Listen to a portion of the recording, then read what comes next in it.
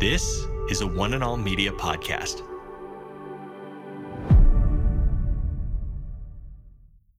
Today with Jeff Vines, We are taking the gospel to the world. pastor, apologist, and Bible teacher. Bringing people far from God near to God. We believe in one truth that will be delivered in love and compassion, connecting every one person to all that God has promised them. You make me wanna dance and sing with every single breath I breathe. I will bring this offering. You are my wonder, you with the wonder. Today with Jeff Vines. Shadrach, Meshach, and Abednego. It's the story of deliverance, and it's a story that we're going to finish here on the program today. Hi, my name's Aaron, and welcome to Today with Jeff Vines. In this episode, Pastor Jeff continues looking at these guys who were thrown into a fiery furnace because they refused to bow down to false gods. But it's something that we face today, and it's interesting to think about what false gods look like in our own lives. Let's join Pastor Jeff Vines as we finish this message together from the book of Daniel.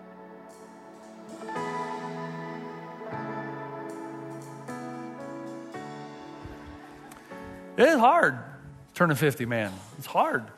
And I told the staff I wanted a birthday party. I just told them. Because we didn't celebrate birthdays in my home that much. So I've never really had a birthday party, you know, where you sit down and have cake and ice cream and all these gifts, right? And so I told the staff, I'm just telling you right now, when I turn 50, I want a party. And I want a big one. And I want to tell you, I'm serious. I told her, here's what I want. I want hamburgers and hot dogs on the grill. I want the whole staff to be in here. I'm not expensive. I'm a cheap guy. I'm a Walmart guy. So hamburgers, hot dogs, what's that going to cost you? I want some potato chips. I want some IBC root beer. I want a chocolate malt from The Habit. And I want to be handed that malt when I walk in the door. And here was the hard one. Here was the difficult one. I want the band, and I want Lance Beckford playing the drums because he's the only one that's going to be able to do this. Jeff Jansen on the bass and the keyboard. They brought in a guitarist and a vocalist. I said, I want them to perform my favorite song, and I want them to perform it when I come in. It's by Rush. It's called Tom Sawyer. And they nailed it. And then they had a video of birthday wishes to me from pastors around the valley. Gene Apple sent a message. My friend Dudley Rutherford sent one in. My friend Anastasia Babunga, all the way from Rwanda, sent me a birthday message. I didn't ask for that. That was extra. Denver Chizanga said, it was a great birthday party because it was all about me. They had putt-putt stuff set up all around the church building. We played softball. They had a basketball hoop. It was a day that will live in infamy. Now, here's the thing. There are things I enjoy. Aren't there things you enjoy? I enjoy golf. I enjoy my children. I enjoy walks and talks with my wife. I enjoy putt-putt. I like music. I love the band Rush. I like those things. But here's the thing. God gives us all these gifts that we have. But God asked, would you give any of those up if I ask you? And there's only one answer for those who want to change the world. And the answer is yes. We hold loosely to the things of the world. We give them willingly to God if He requests them. The second one is we give up self-determination. Let's say it on the count of three. 1, 2, 3. We give up self-determination. Loud and with vigor. We give up self-determination. What does that mean? That means that you guys have plans for your lives, don't you? Aren't there times that you hope and pray for what you will one day become? When I was a little boy, I wanted to be a fireman. Any firemen? Anybody want to be a fireman? Anybody want to be a policeman? The point is, we all have the things that we think we want to do. We do. That's okay. And God says you should count the cost. If you're going to build a city, know what you're doing. Make plans. If you don't plan, what do they say? If you fail to plan, you plan to fail. Make plans. God says, make your plans. Go ahead. As long as you understand, ultimately, it's God who decides where you end up. And that's giving up self-determination. Let me show you how this works in the passage. Daniel 3:16. Shadrach, Meshach, and Abednego replied to the king, "O Nebuchadnezzar, we do not need to defend ourselves before you in this matter." So here's what happens. They won't bow down. And when there's thousands of people bowing down to the statue in the plains of Dura, if you don't do it, you're kind of going to be noticed. And especially if you work for the government and it's an edict that they passed and you're rebelling. So Nebuchadnezzar's furious. He calls Shadrach, Meshach, and Abednego into the palace. And he basically says, you're in big trouble now. And you know what they say? Shadrach, Meshach, and Abednego say, we don't need to defend ourselves. Now, for a long time, I struggled with what's this narrative? What's the word here? What are we trying to learn? Well, the way it's written, folks, it's not like they said, we don't need to defend ourselves in the sake that, because in your mind, in my mind, they do need to, right? Or they're going to go into the fiery furnace. But see, in their mind, Nebuchadnezzar's not the one in charge.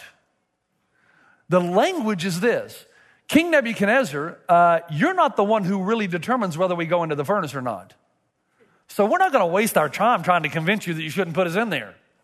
And we're not going to waste our time telling you why we only serve one God. You know you got us from Jerusalem and Samaria. So let's just get it over with. Do what you got to do. Oh, man. King Nebuchadnezzar, hey, by the way, do you remember anybody else who did something similar?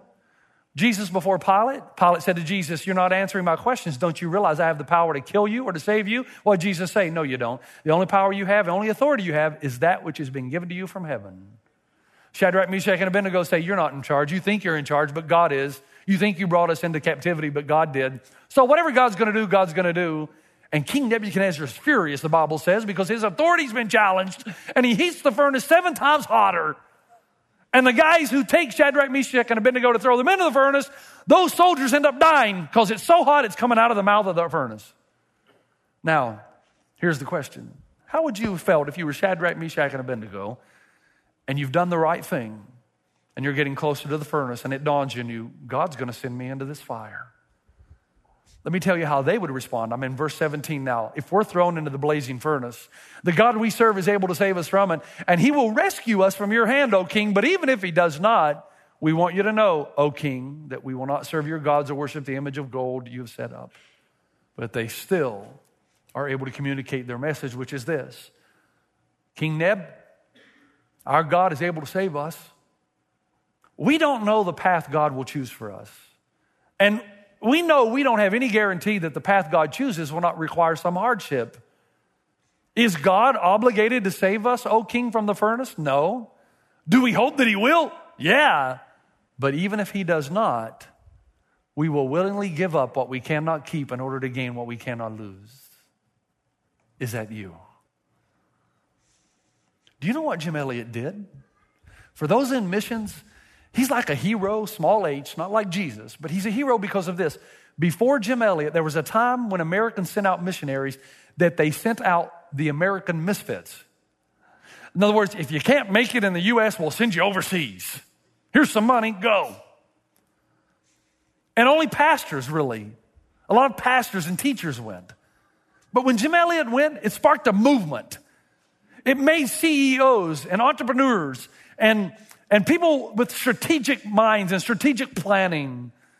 It fired a whole generation of missionaries up to go all over the world, and not just pastors and teachers, but mechanics and doctors and lawyers and administrators. And all of a sudden, there was an evangelical explosion throughout the world because it dawned on everybody that the priesthood of all believers is actually real, that everybody has a gift to change the world. All because of what Jim Elliot did. You know, when I was in Africa, the man that impressed me the most was not a preacher. He was a mechanic. He worked at Chittimorial Hospital. And I realized one day that if it wasn't for him, none of this work's going to happen. He's the one that kept the lights on. He's the one that kept the generators working, the mission vehicles on the road, keep the hospital up and running so that it can minister and have compassion to all of those who had no access to medical help. And I started to look at him. I said, man, here's a guy that left his home in Joplin, Missouri, took his 3 small children and his wife, spends all his days working on something. He's always repairing something. But without him, this hospital shuts down. Then I remember Dr. Grubbs, who left a lucrative career in Cincinnati, Ohio, and moved over to a place called Mashoko Village in Zimbabwe and gave his life until he retired back to Cincinnati, giving medical care. Leaving a lucrative career and making nothing and giving his life away.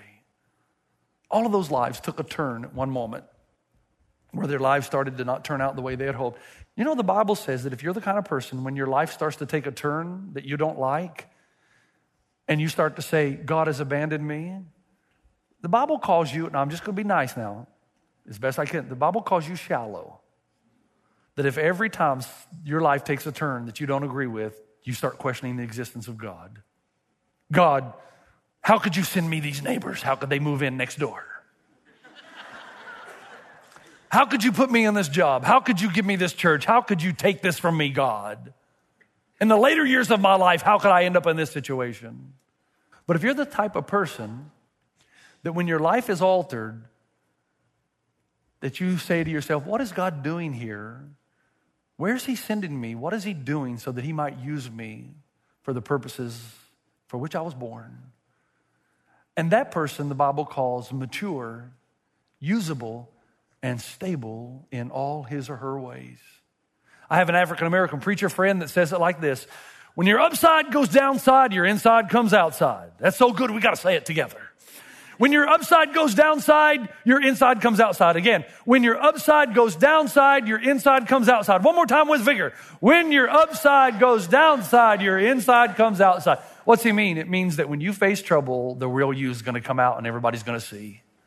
Can I ask you something? What if I told you that if you were willing to give up everything you have, all your possessions, if you were willing to do that, and maybe there is a possibility you could lose your life, but by doing that, an entire people group on planet Earth would hear, receive the gospel, and their eternal lives would be changed, would you do it? That's hard, isn't it? It depends on which kingdom you're living for. Yours or God's? There's a harder question than that, though. I've got in my office a little book called Compassion, written by Charles Swindoll. Somebody gave it to me when I was very young, and I liked it until I got to the end. Because when you're young, you're thinking, man, I'm going to be the next Jim Elliott. I'm going to change the world.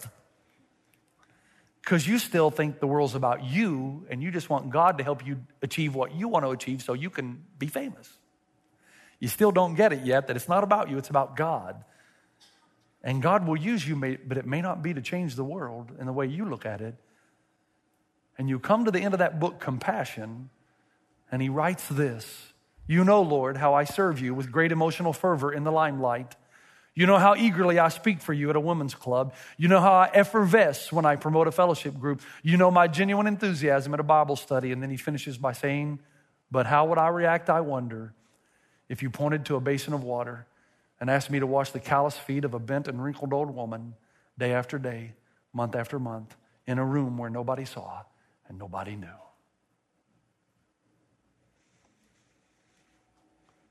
If God asked you to do something where nobody would ever know, nobody would ever see, but it would greatly alter eternity for someone, would you do it? Can I give you a piece of advice, and then I'm going to end this? Accept your life. In fact, embrace it. If you spend your entire life trying to figure out how you got here, trying to figure out, philosophically speaking, what God caused, what God allowed, why'd your mom do this to you, why'd your dad do this, why'd your siblings treat you that, if you spend your life trying to sort all that and figure out, how did I get here, you're going to drive yourself crazy. And for many of you, it's going to be a short trip.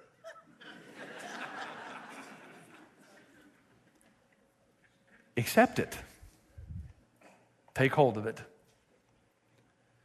And if you really believe a sovereign God is able to work everything together for good for those who love God and are called according to his purpose, then you understand that God is able to take all of that in your past, shuffle it all together, and equip you to be used by him in a way that nobody else could be used because of your past. Only a person with your past could fill the hole in this place, and that's why God has brought you here. But sooner or later, you've got to discover what that is, or you'll be looking for it your entire life. We hold loosely the things of the world. We give up self-determination. Third, let's say it together, we embrace total transformation. Let's say it together. We embrace total transformation. Quickly, what does that mean? What happened when Shadrach, Meshach, and Abednego went into the furnace? This is so cool. They go into the furnace, all three of them, and something happens in there. It's really uncanny. It's kind of the thing, I always remind us that we need a makeover. Not bigger lips and, more hair and all that stuff. I mean, we do need that too, some of us, but we need spiritual liposuction. And we forget how God does it, though. Because as you read the text in Daniel 3, 19 through 25, which I do not have time to do, but you can do later, you realize there were 4 miracles after Shadrach, Meshach, and Abednego went into the furnace. The first miracle was this. They looked around at each other and said, dudes, we're not dead. That's a miracle. The second, dudes, we're not even burned. It's not even hot in here. It feels like somebody's got the air on. Okay? Third, there's a fourth guy in here. Who's the dude? And fourth, hey, what happened to the ropes? 3 times in that passage, tied up, bound up, firmly tied, the author goes out of his way to tell you that the only thing that was burned in the fire were the ropes that were binding them. That God needs the furnace of our lives to burn off that which is binding us and preventing us from being all that God intended you to be. For a lot of us, it's your addiction to self-preservation. You still think the world is all about you, so you'll do whatever you can to preserve what you think belongs to you. Or your addiction that your time is your time, that your money is your money, and that your life is your life. And for most of us, it will be a lifetime of God sending you into the furnace until you finally get it. Let him burn off this egocentrism where you would become theocentric and you would believe that the world is ultimately about God. And since everything comes from him, whatever he requires, you will give willingly. We hold loosely to the things of the world. We give up self-determination. We embrace total transformation. And we anticipate a Jesus revelation. Don't you find it interesting that the king looks into the furnace and he says, behold, I see 4 men, and one looks like a son of the gods. Now, King Nebuchadnezzar didn't know anything about the son of God. He says a son of the gods. The 4th guy looks like somebody different than Shadrach, Meshach, and Abednego. Now, he didn't know who he was, but you and I do. We've seen him make appearances all through the Old Testament narratives. This is the pre-incarnate Christ showing up again. By the way, I'm here. That Jesus existed long before the manger. That he was with God in the beginning. In the beginning was the Word was with God, the Word was God. Let us make man in our own image. Who's us? God the Father, God the Son, God the Holy Spirit. Jesus has been around. He keeps making appearances in the Old Testament. And now he's here again, which reminds me that place in your life that looks the most risky is where Jesus lives. And at that point in your life, when you're willing to do what is the antithesis of everything internally that you think should happen or should be, that's when Jesus shows up. Notice what happens. Here's the end result. Did they change their world? Daniel chapter 3, verse 29. Therefore I make a decree. This is King Nebuchadnezzar. Any people, nation, or language that speaks anything against the God of Shadrach, Meshach, and Abednego shall be torn limb from limb and their houses laid in ruins, and there is no other God who is able to rescue in this way. Did they change their world? Have you ever wondered? There's 10,000 people in Babylon taken into captivity, and yet we're only reading about 4 who stood up. 4. It reminds me of what Jesus said, broad is the gate that leads to destruction, narrow is the way that leads to life, and only a few find it. Because there won't be very many that are really willing to say, God, everything I have belongs to you. There will be very few who will say with open hands, here I am, send to me. Most will take and gather and hoard and live their lives for their own self-aggrandizement. But if we're going to be world changers, we're only as strong as our weakest link. Where are you? And let me end with this. This is the end. This is the real end, really. A few years ago, I read a story about a guy named Bob. And Bob was befriended by a guy named Doug, whose pastor told him that everybody should invest in one life. Does that sound familiar? And Doug invested in a guy named Bob. And Bob started reading the Bible. He was intrigued by the Bible, especially a verse that said, ask anything in my name and I'll give it to you. So Bob came back to Doug, his mentor, and said, is it true that you ask anything in Christ's name and it'll be given? He said, well, it's not a blank check, Bob. But if you ask anything in his will, yes, he will deliver. You pray, God will answer. And Bob said, fantastic, man. I'm going to pray for something, see what God does. He said, what are you going to pray for? I'm going to pray for Africa. Okay. Maybe something more specific. Okay, I'll pray for Kenya. True story. I'll pray for, okay, pray for Kenya. Doug said, Bob, I'll tell you what, you pray for Kenya for the next 30 days. And if you pray every day for 30 days and God doesn't do something outstanding, almost miraculous, I'll give you $500. But if you pray for 30 days every day and you don't miss a day, and God does do something outstanding and miraculous, then you owe me $500. Bob said, done. So Bob starts praying. A couple of weeks go by, nothing happens. And then he's at a business meeting, and people around the table from other companies start introducing themselves. And there's one lady that said, I'm from Nairobi, Kenya. And Bob just pelted her with question after question, rapid fire. And finally she said, why are you asking all these questions? Do you have relatives in Kenya? He said, no. And then Bob told her about the arrangement he had with his friend Doug. And so the lady said, well, do you want to come and see Nairobi? I mean, if you're going to pray for it, don't you think you got to see it? So they flew him over. He got off the plane, Nairobi, Kenya. She worked at a medical clinic that was severely underfunded, under-equipped. And Bob was so overwhelmed by what he saw that he came back to the U.S. Now, let me tell you something about Bob. Bob didn't have a lot of gifts, but he had one major gift. He was the kind of guy that puts everybody in touch with somebody else that they need. He doesn't do a lot of work himself. He just had a gift of being able to connect people who need each other. You know what Bob did? He got back and he started writing every pharmaceutical company he knew. And he said, look, I know you throw away so much supplies. There's a place in Nairobi, Kenya that needs it. Would you please start sending it to me or shipping it to them? Weeks go by. He gets a phone call from this lady in Kenya. She says, Bob, what did you do? We've got supplies for Africa. I mean, no pun intended. We got all kinds of supplies, just medical supply. And the president wants to meet you. So they flew Bob back to Nairobi. He met the president. The president said, would you like a tour of the parliament? Took Bob to a tour of Parliament. As they're going through Parliament, they went visited some other places. Bob noticed the prison. And he asked the president, he said, what's that all about? And he says, oh, those are political prisoners. And Bob said, that's a bad idea. You ought to let them go. Came back to California. A couple of weeks go by. Gets a call from the U.S. State Department. Is this Bob? And I'm going to give you his last name. Is this Bob? Yeah, this is Bob. Were you in Kenya recently? Yeah, I go to Kenya. Were you in Nairobi? Yeah. Did you visit Parliament? Yeah, I did. Did you see some political prisoners? Yeah. What did you do? I just told him it's a bad idea. You ought to let him go. He said, Bob, we've been trying to do this at the U.S. State Department for 10 years. We just want to call and say thank you for getting these political prisoners released. Bob, from nowhere, just took the first step. People gained their lives back. He just started to pray, and one by one, God opened the door. And he changed a president. Who knows if he changed the nation? Here's your call to action. I believe that God sent you here.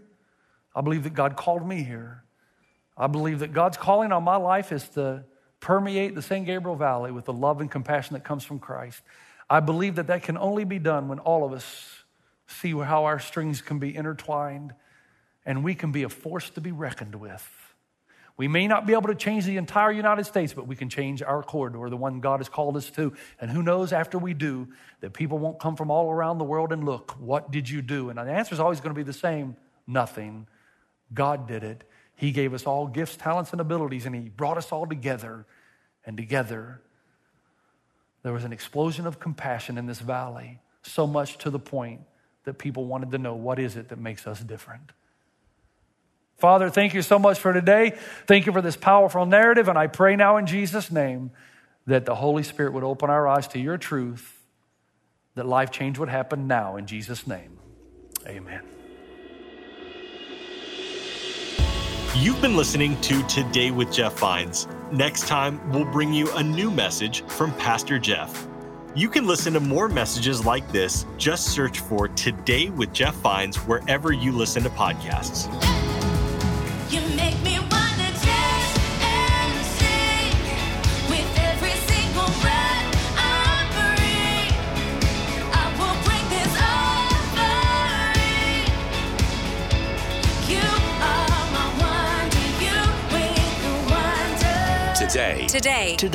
Today with Jeff Vines. This is a production by One and All Media. For more, head to oneandall.media.